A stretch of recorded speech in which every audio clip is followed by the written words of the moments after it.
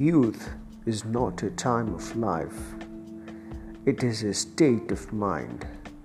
It is a temper of the will, a quality of the imagination, a vigor of the emotions, a predominance of courage over timidity, of the appetite for adventure over love of ease, a stage to plunge into the depths of knowledge, an age to test all with intuitive sense.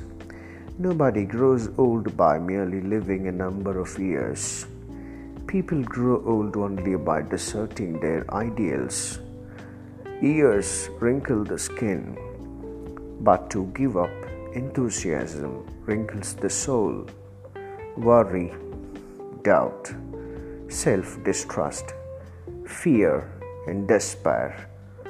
These are the long years that bow the head and turn the growing spirit back to dust.